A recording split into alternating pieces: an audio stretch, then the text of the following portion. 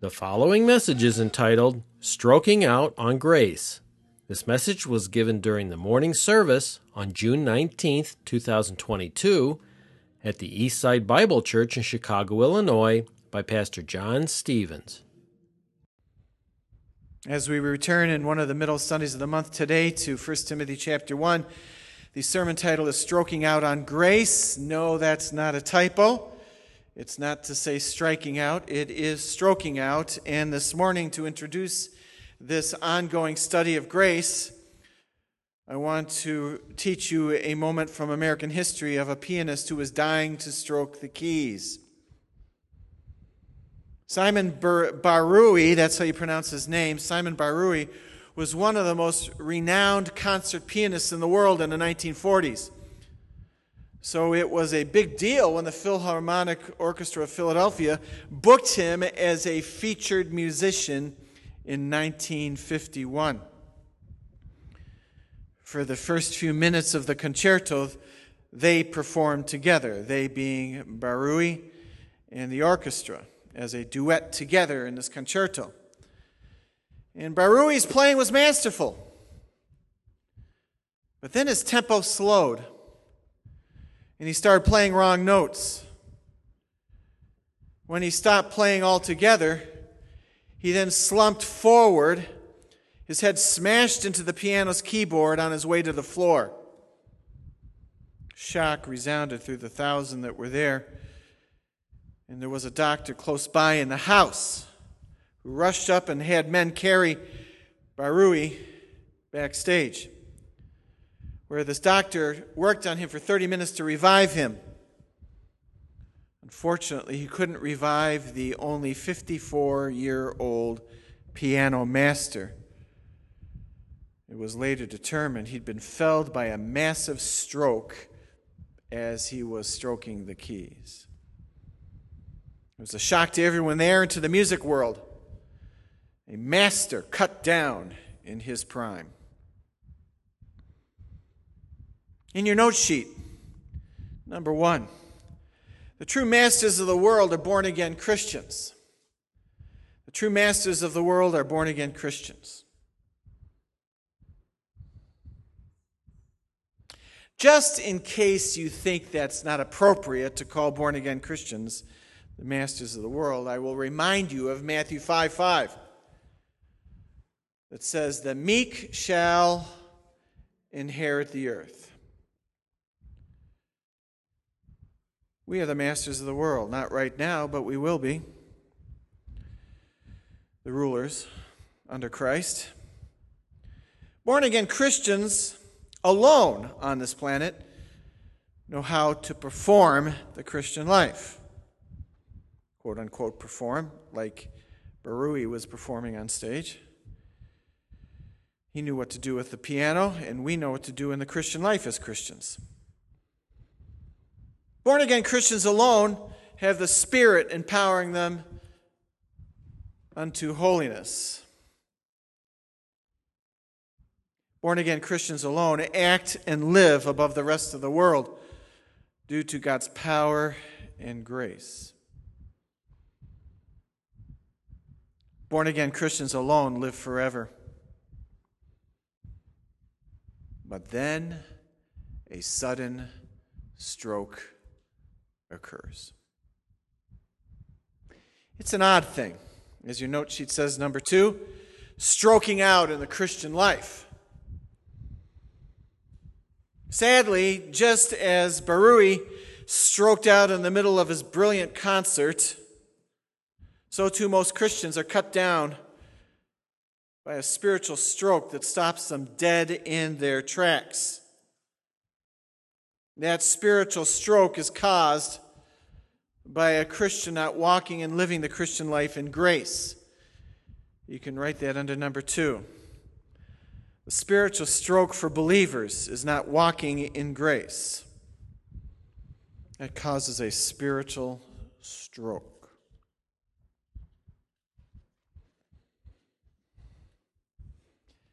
Number 3. The two grace stroke killers for the Christian life are legalism and licentiousness. The two grace stroke killers for the Christian are legalism and licentiousness. And those grace negators spiritually kill off the believer very fast. And those grace negators spiritually kill off the believer very fast. Legalism and licentiousness do not make the believer lose their salvation. They practically shipwreck them.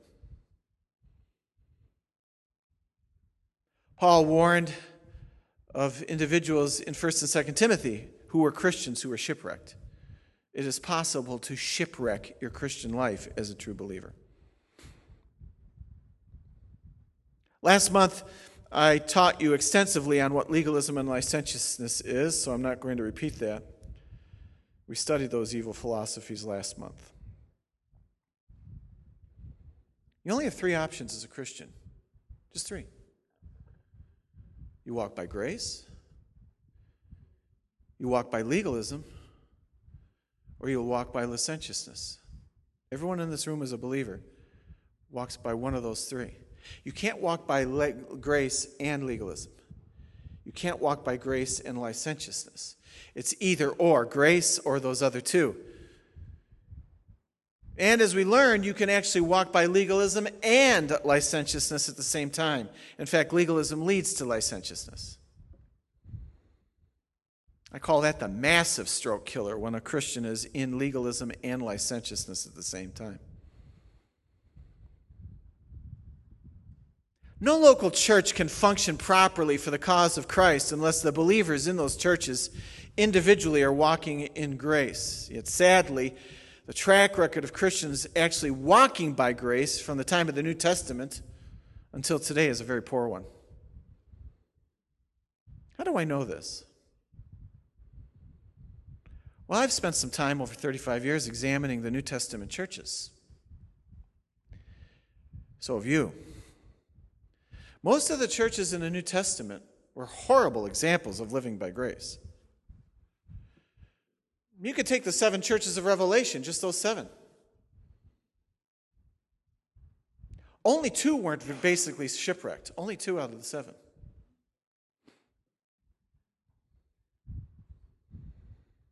Most of the New Testament churches live by legalism or licentiousness. In fact, there's only 2 that we could say were pretty good, besides the 2 in the Revelation 7 churches. Besides those 2, Sardis and the Philadelphia church, beside those 2, only 2 others were any good really in the New Testament. Philadelphian church, but they had problems. And the Thessalonian church, that's it. Most then lived by legalism or licentiousness, and that's the same today. Most professed believers rarely live by grace.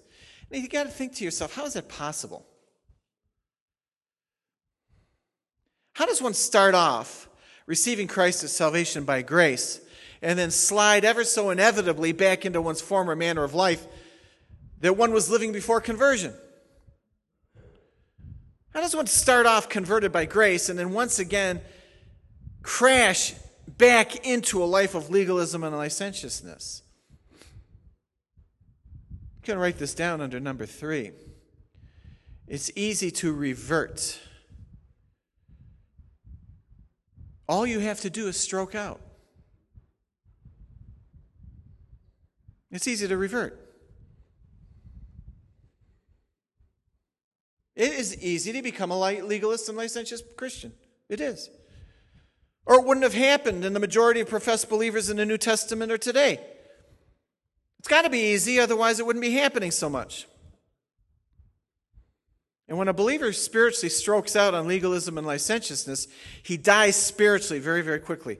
Any Christian who dives into legalism within days and weeks is gone. Same with licentiousness. It's like a physical stroke. It shipwrecks quickly.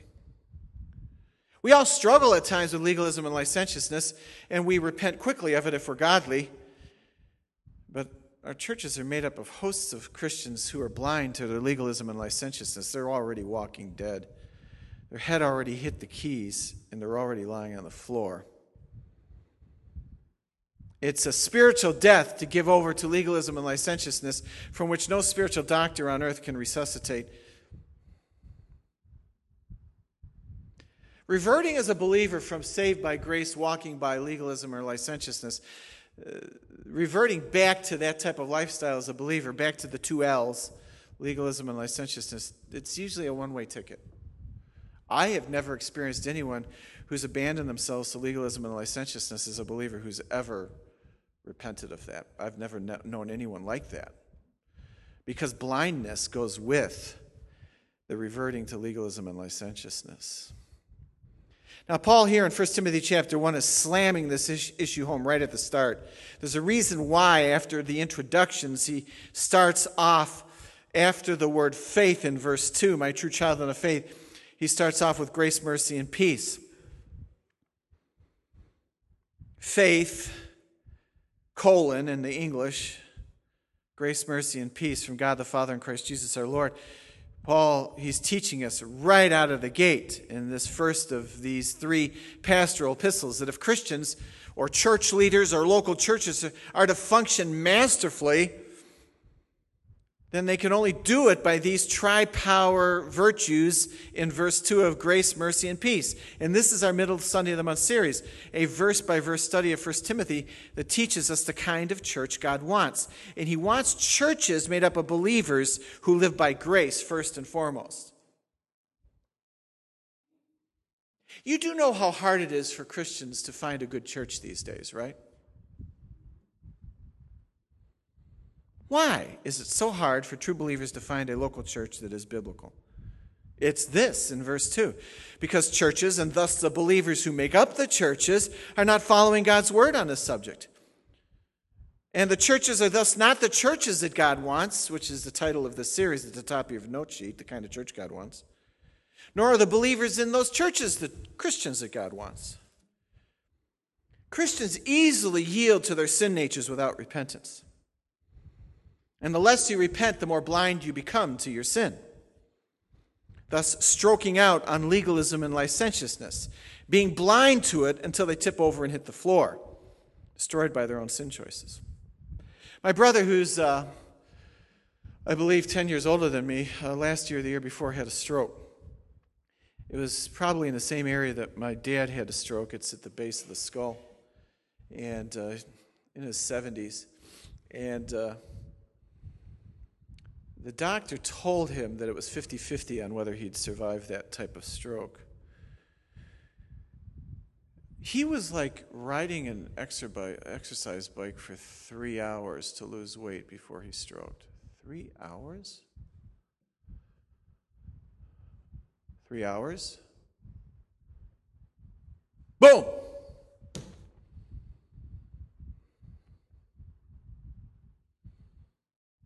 Doesn't take much to stroke. Happens fast. Doesn't take much to stroke spiritually. Happens very fast. You would think we'd be worried about this. Concerned, right? Philippians 2 says, with fear and trembling work out your salvation. Why fear and trembling? Because sin is such a great enemy. Such a great enemy. You know this. Look at Hebrews 12. The Bible warns us on this as believers. The war didn't end at conversion, it just began. Christians act, by and large, today like the war ended at salvation. I'm going to heaven, so that's it. I'm fine. But look at verse 4 of Hebrews 12. The Bible says otherwise, but of course, legalistic and licentious Christians always live by the mantra, what's the problem? Everything's fine. I've had Christians tell me that in counseling. What's the problem? Everything's fine. I'm saved. That's all that matters. Well, it is not all that matters because verse 4, as we've looked at many times, says you have not resisted to the point of shedding blood in your striving against sin. Why would he say that? In Hebrews 12:4, why does he say to these Hebrews believers that you have not resisted to the point of shedding the blood in your striving against sin? Because look at verse 5. They've forgotten the exhortation. They're not listening. Verse 5 tells us, do not regard lightly the discipline of the Lord. They were under discipline and lightly taking it. He's telling them they're under discipline in verse 6. Those whom the Lord loves, he disciplines. They forget. They're not seeing it. They're not warring against sin in verse 4. The reason Christians stroke out on legalism and licentiousness is because they take sin lightly. They don't question their own minds. They trust their own thinking. I see few Christians warring against sin these days. I don't hear that. I don't hear it being taught. I don't see that. Now, in your note sheet, how did we get to this point? Let's look at the outline. First chapter, verses 1 to 20, is God wants teachers who are pure in doctrine, true teachers in pure doctrine. He's going to start the process of confronting in verse 3. First confronts Timothy, then the rest of us. It doesn't take him long after verse 2 to start nailing Timothy. And we looked at Timothy and saw that he had 9 major sin areas in his life that were not good, and Paul starts confronting them in verse 3. We studied that. That's under Roman numeral 1, letters A and B. And then we started this great trilogy, Empowering God's Servants, in verse 2, Grace, Mercy, and Peace. And the first tri-power of God's enabling grace and enabling power and sanctification is grace. And that's where we've been stuck last month for a few sermons. And then today, again, if you see what we've looked at so far on grace, this is a study I could certainly spend the rest of my pastoral career on, in ministry on, but I'm just basically hitting the mountain peaks. Grace divine, we studied that. Grace is unconditional and undeserved power offered to hell-bound sinners to save and transform them into holiness. We looked at that. That's a definition. Then I reminded you that grace works in 4 areas, the foundations. You can write them down again on that line if you want. They all start with the letter S, as in Sierra, if you know your phonetical alphabet. Salvation, sanctification, service, and safety. Salvation, sanctification, service, and safety. Grace empowers us to be saved. Grace is necessary to be sanctified. Grace empowers us to serve. When Christians say, I could never do that in some kind of service, they're not living by grace. And of course, as we saw in 1 Peter 1, 3-5, grace on Sunday nights is the power of protection or safety unto heaven. Those are the foundations. The last 2 sermons, we've been looking at grace negators, the grace killers of legalism and licentiousness. Of does not mean the killers kill those. The killers are legalism and licentiousness. So that should read, in case you're confused, the grace killers which are. The of is defined as which are legalism and licentiousness. Now today we come to the grace duet. This is as practical as I can get. What grace living really looks like. How would I know, John, if I'm living by grace? Well, that's a good question. A Christian has to have both parts of the grace duet. Remember the duet with Berui?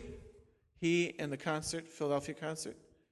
They worked together, and what stopped that duet between the Philadelphia Philharmonic and Berui? He stroked out. The concert stopped. You have to have both parts for the concerto. You had to have the Philharmonic, and you had to have the pianist, master, Berui. And that's true here. You can't walk by grace unless the duet are in place.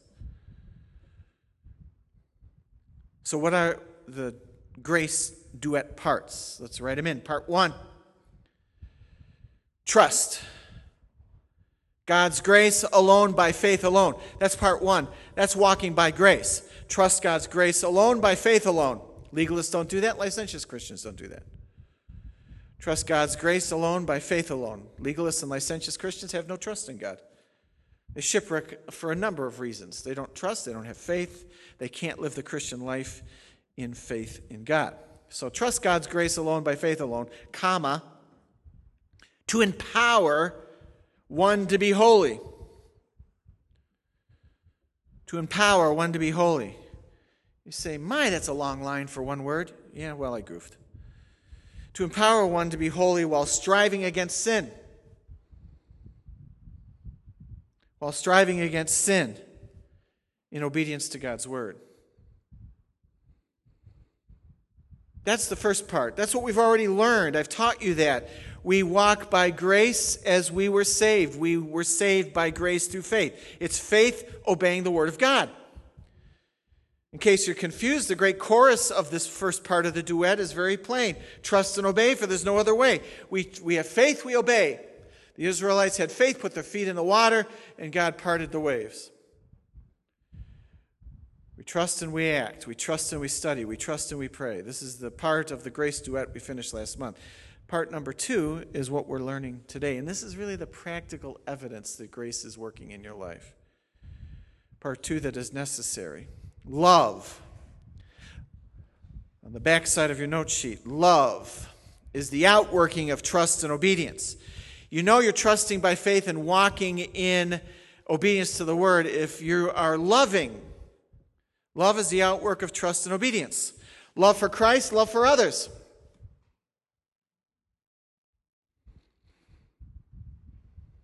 Now, everybody thinks that they're loving. I never heard a Christian once. I've never gone up to a Christian publicly, personally, in counseling and said, "How's your Christian life?" "Oh, I hate everybody." But I have confronted various hateful Christians over the years and said, "You're just a hateful individual," paraphrasing, and they'll say, "Oh no, I love people." Everybody thinks they're loving. How does the United States Treasury train individuals on counterfeit money? They teach them what the original product is, and then they're able to see counterfeits if they know the original money, what it looks like. We're doing the opposite. In the Christian life, it is easier to know if you're loving by seeing what lack of love looks like. And we'll get to that after the 3 texts we look at in your note sheet. It's much easier to tell if you're unloving by looking at the evidences of being unloving. We'll get to that in a moment. What we're talking about under this duet then, before we get to the 3 texts, right on the blank lines, is unconditional love. Unconditional means I love you no matter what you say, do, or think. And I demonstrate that love, and it's love from the heart. It's unconditional and it's from the heart. But it works out in the life and actions. If we're grace living, we're loving. But remember, you can't be loving if you aren't in faith walking, empowered by a massive study and obedience of the Word of God. That was part 1. The orchestra and the pianist have to work together. You can't have part 2 without part 1. And if you're doing part 1, you'll be doing part 2. So if one is unloving, they're not trusting God's grace alone by faith alone. These are symbiotically joined. It's love for Christ, love for others. And without love, grace strokes out rapidly.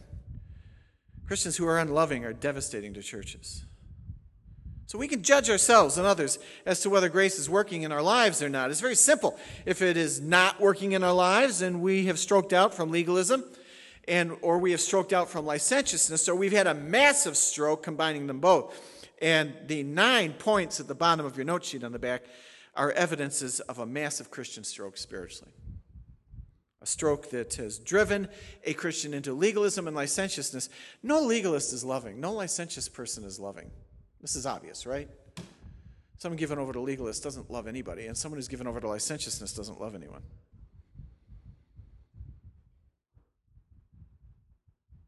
Is grace outworked in love, really, John? Well, let's see. I only chose 3 passages. There's a host of them. But let's make sure biblically that grace is outworking in your life makes you loving. So, by the way, then it's really easy to tell if someone's not walking by grace in our church, or any church, right? Very easy. How would you know that a person's not walking by grace? If they are, what? Unloving. Well, what does that look like? Well, there's 9 evidences of being unloving. Very easy to see. It is not hard in any local church to see if someone is loving or unloving. Very easy. But let's make sure this is true, that grace works out in love. Therefore, if someone is unloving, they're not walking by grace. If they're not walking by grace, they're walking by what? Legalism and licentiousness. The only 3 options in your Christian life. Galatians 5:6. Write that one down. This is an extraordinary verse. We've seen it already, but this is incredible.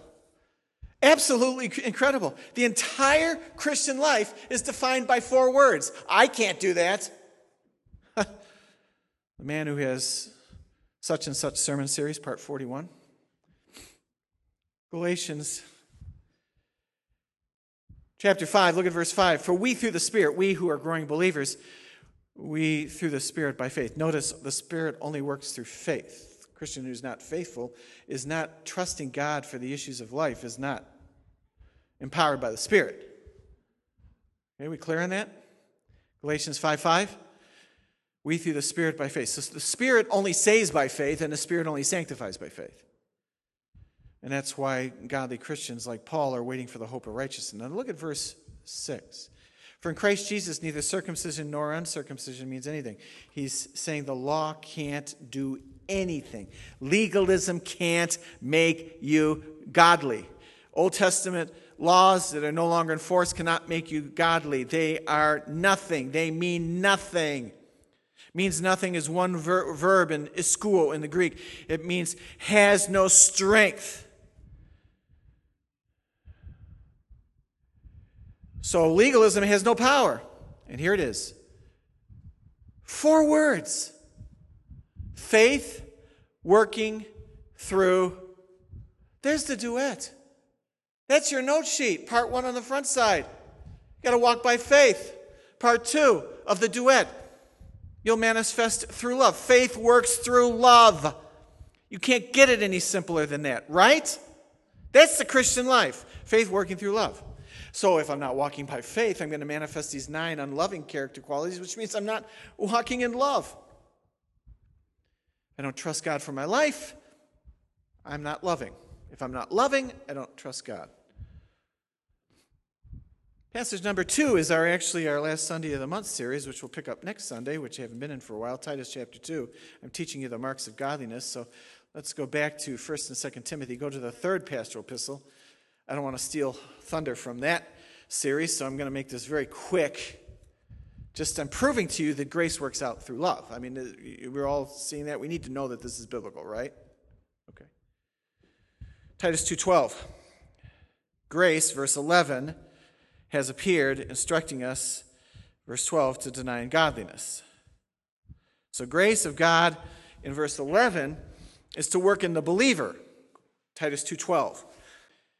Grace of God, verse 11, brings salvation in 11. Then in verse 12, what we're looking at are the marks of godliness for a believer, instructing us, verse 12. That's believers instructing us. Grace instructs us to be sanctified, verse 12. You see that? Grace sanctifies. You got to be walking by grace to be sanctified. You see that in verse 12?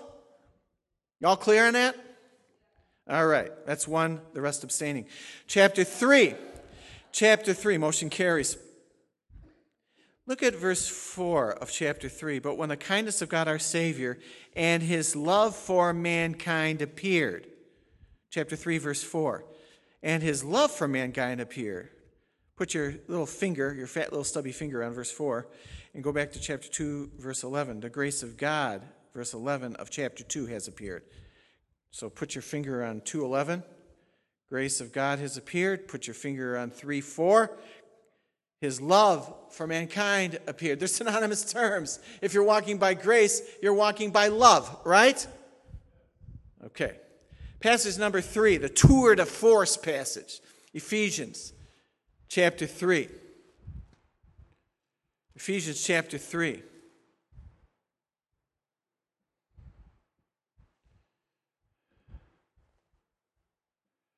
He speaks in verse 13 of suffering. It's part and parcel of the Christian life, as we'll find out tonight. You can't avoid suffering. You can't run from suffering. It's impossible. We're to man up and woman up on the suffering in our lives and endure. As we'll learn tonight, the process, God's will for us is to endure suffering, not run from it. Ephesians chapter 3, verse 13, then, I ask you not to lose heart at my tribulations on your behalf, for they are your glory. He's saying, my suffering is God's will. That's true for us. Ephesians 3, verse 14, for this reason I bow my knees before the Father, from whom every family in heaven and on earth derives its name, that he would grant you. See that word grant? That's one of the words for gift, didomi. It's synonymous with grace. Grace is charis, an unconditional gift of grace. Grace and grant are synonymous terms in verse 16. So we believe that we are to walk by grace because he grants you, according to his riches of glory, to be strengthened with power through his Spirit. You can't and I can't grow with power except through this granting. Trusting the gift. Verse 16. And the gift of power is in the inner man. That's where you always look first to see if you're walking in the gift, the grace, or the grant. He's talking to believers, how they're to grow. He's praying that we would be walking according to the grant, the didomi, the gift. The gift strengthens us with power in inner man, so that, here's the result of that empowering gift, verse 17, so that Christ may dwell in your hearts through faith. Faith, first part of the duet. To dwell doesn't mean to be converted. He's not saying that Christ would come into your heart, and heart is mind. The word is katakesai, and it means to settle down or be at home. We stayed in a very nice place at the Dells, but it wasn't home. And when you go on vacation, beds aren't quite right, pillows aren't quite right because we're old. When you get home, you find your bed and you settle down. That's that word dwell. So the Christ may settle down in your hearts, first part of the duet, through faith. And that you, secondly, would be rooted and grounded in. Have I proven the case? If you're walking by grace, you walk in love. Oh, I'm loving. I love people. I love the lost. I love our church. I love believers. Do you? Number 2 in your note sheet, legalism and licentious Christians are always supremely loveless and selfish. That's a good word, selfish. If you want to define a loveless Christian, they're selfish. I think we know what selfishness is, right? You can write under number 2. Selfishness is me first. Me first. So that's just a general, very easy definition. Are you a selfish person? Is it all about you? What you want before God?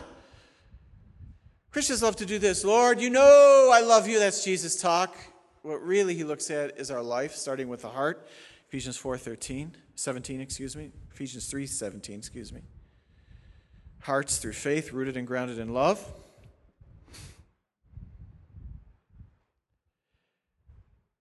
So it's easy to say to God, we like to lie to God. Legalists and licentious Christians are liars. They like to lie to God.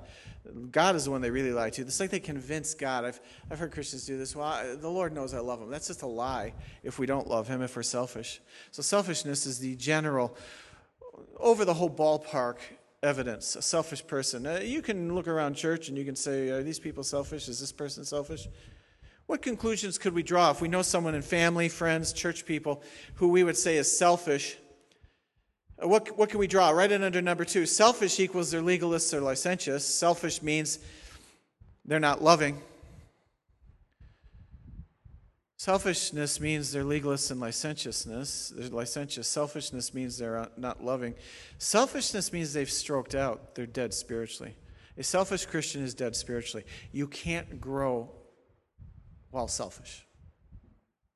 Can't. So if you know a selfish me-first believer in our church or anywhere who claims to be a believer, you know that believer has had a spiritual stroke already. Selfishness is the overwhelming, defining evidence of loveless, legalistic, licentious Christians. And I would put to you that our churches are made up overwhelmingly with selfish people. My way or the highway. I know what this church should be doing. Such a person's already stroked. Can you see the selfish Christian? Look, they're on the bench. Head is falling. Boom! Hits the keyboard. Boom! Onto the floor. That fast. Selfishness. That's a major spiritual stroke. There should be no selfishness as the testimony of any believer. Well, I'm not selfish. Sure. Okay. Sure. Let's just convince ourselves that we're loving. I love the Lord. I love others. I love Jesus. Okay, keep lying, if that's the case, if we're lying. Let's check out the evidence. There's 9 of them. I'm going to give them to you all right now. Major evidence is a believer stroking out, is not walking by grace, is legalistic and licentious, is selfish. All the same, stroking out, dead spiritually, same as legalistic, licentious, same as not walking by grace, same as being selfish. Number 1, permanent Bible ignorance. Permanent Bible ignorance. Oh my goodness. This is a hurricane that just wipes out, I frankly have to say, most of the people in our church here and in the body of Christ today. That's how heresy just is a forest fire through the church today, is because permanent Bible ignorance. Write down John 14. You can read that for yourself. If you love me, you know and keep my commandments. Bible ignorance means I hate God. Well, I just can't study. I don't have what it takes. Yeah, that's a legalist who says that. You don't have any power.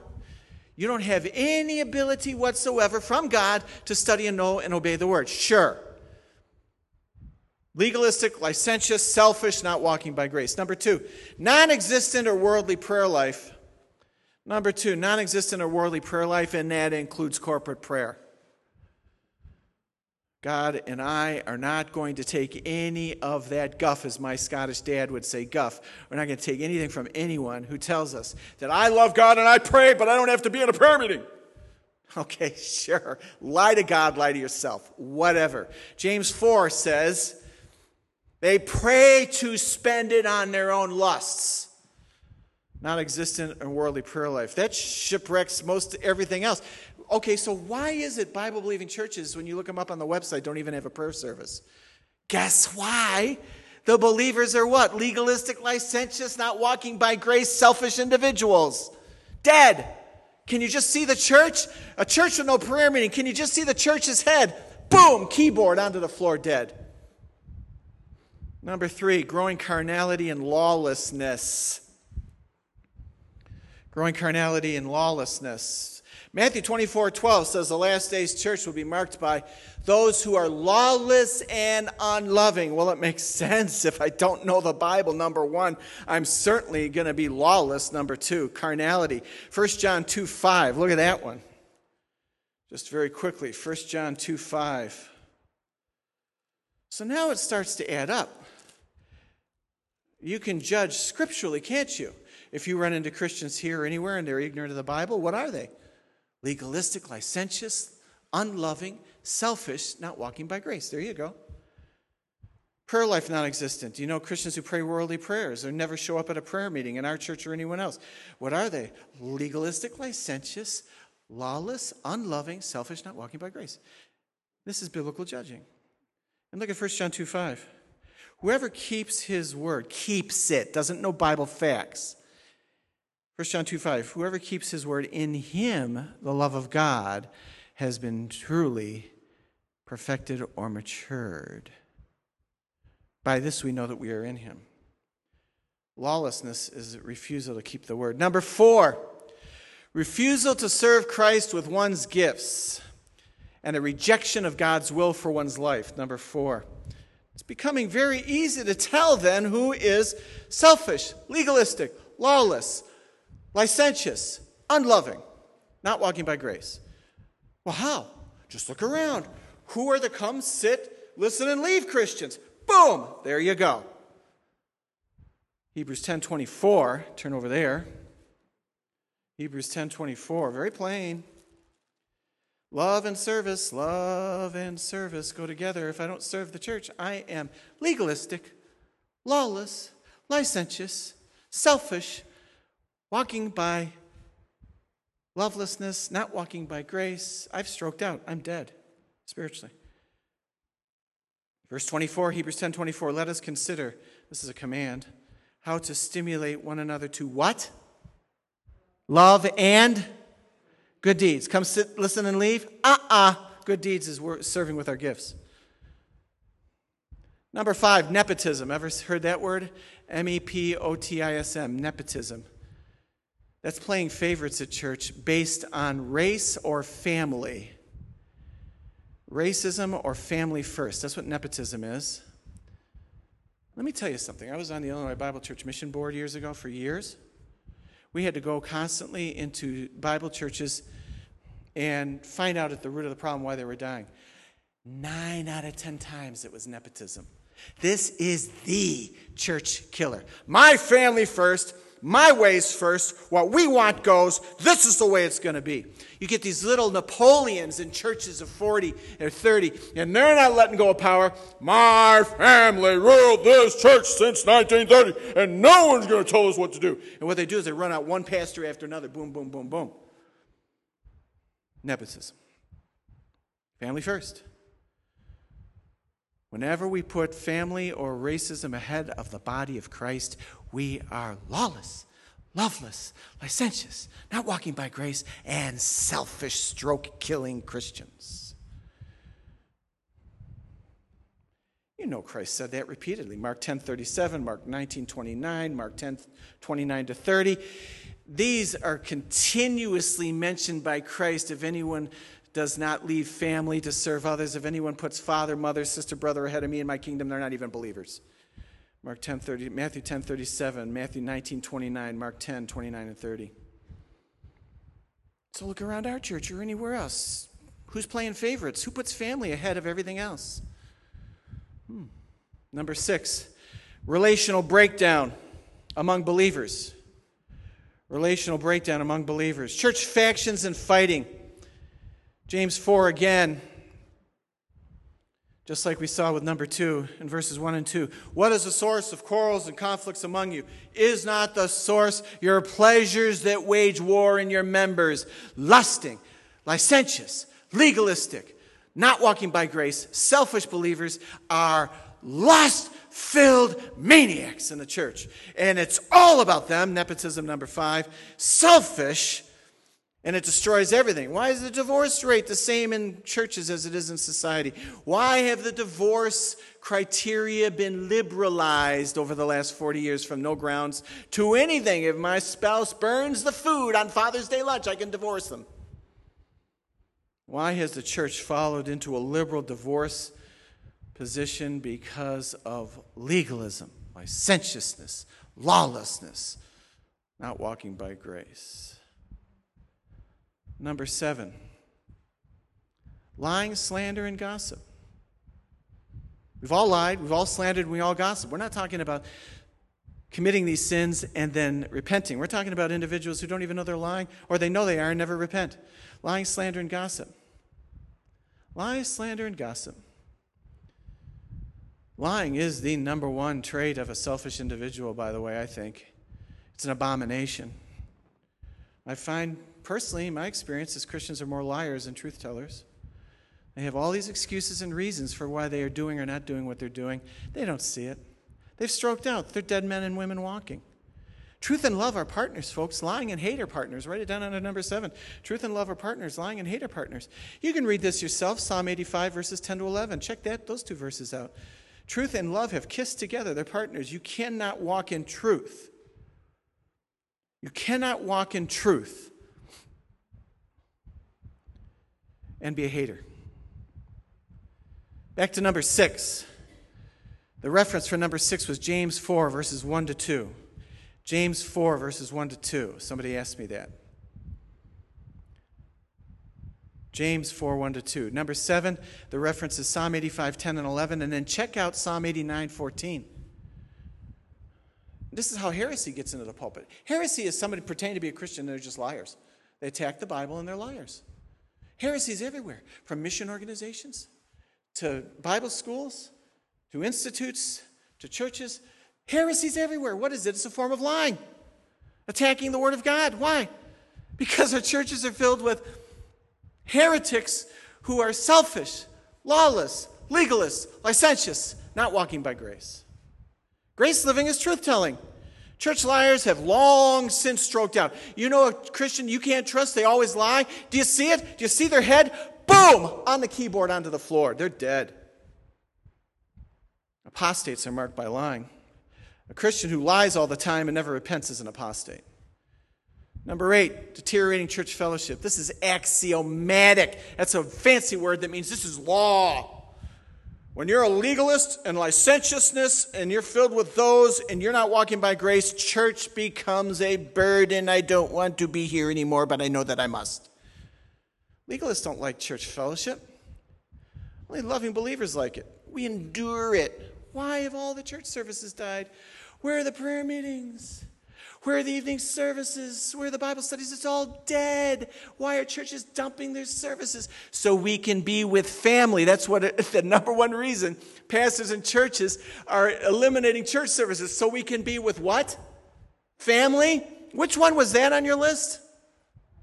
Number 5. Yes. Hebrews 10:25 is a reference for number 8. Hebrews 10:25, deteriorating church fellowship. And last but certainly not least, number 9, rejection of the Great Commission and permanent ignorance of how to share the gospel. And this is where I mentioned earlier, Christians say, oh, I could never do that. I could never go door to door. I could never give the gospel out. Then you're a legalist, you're a licentious, you are walking in rebellion and lawlessness, you are unloving, and you are not walking by grace. If you can't share the gospel with someone after you've been saved, how would you even have assurance that you're saved? And the Great Commission is not optional. It's all of us that are going to all the world, as Mark tells us, and preach the gospel. And we're to love the unloving. That's what unconditional love is. We're not to hate the lost. We hate the lost when we don't evangelize. If you can't remember the last time you gave the full gospel out to anyone, you hate the lost. The reference for number 9 is Luke 6:34, that we are to love our enemies, and there is no one greater than our enemy than the unsaved. Lack of evangelism means I hate the lost. The whole world is my enemy. I hate them. I'm not witnessing to them. Rejection of the Great Commission is a huge sin. So it's easy to tell if someone is unloving. It's easy to say, I love Jesus, but check out the 9. Permanent Bible ignorance, non-existent worldly prayer life. Number 2, refusal to serve with one's gifts. Number 3 is growing carnality and lawlessness. Number 4, refusing to serve with one's gifts. Number 5, nepotism, racism, and family first in churches. By the way, the racism one's why all our churches have abandoned the cities and why Christians move out, because they're racist. Why are they racist? Because they're nepotistic. They're legalists and lawless. Racism drives the church out of the cities. Why would we leave the cities? Because we don't trust God for the dangers, and we certainly don't like the color of the skin or the language that's around us, so we need to get out. That's number 5.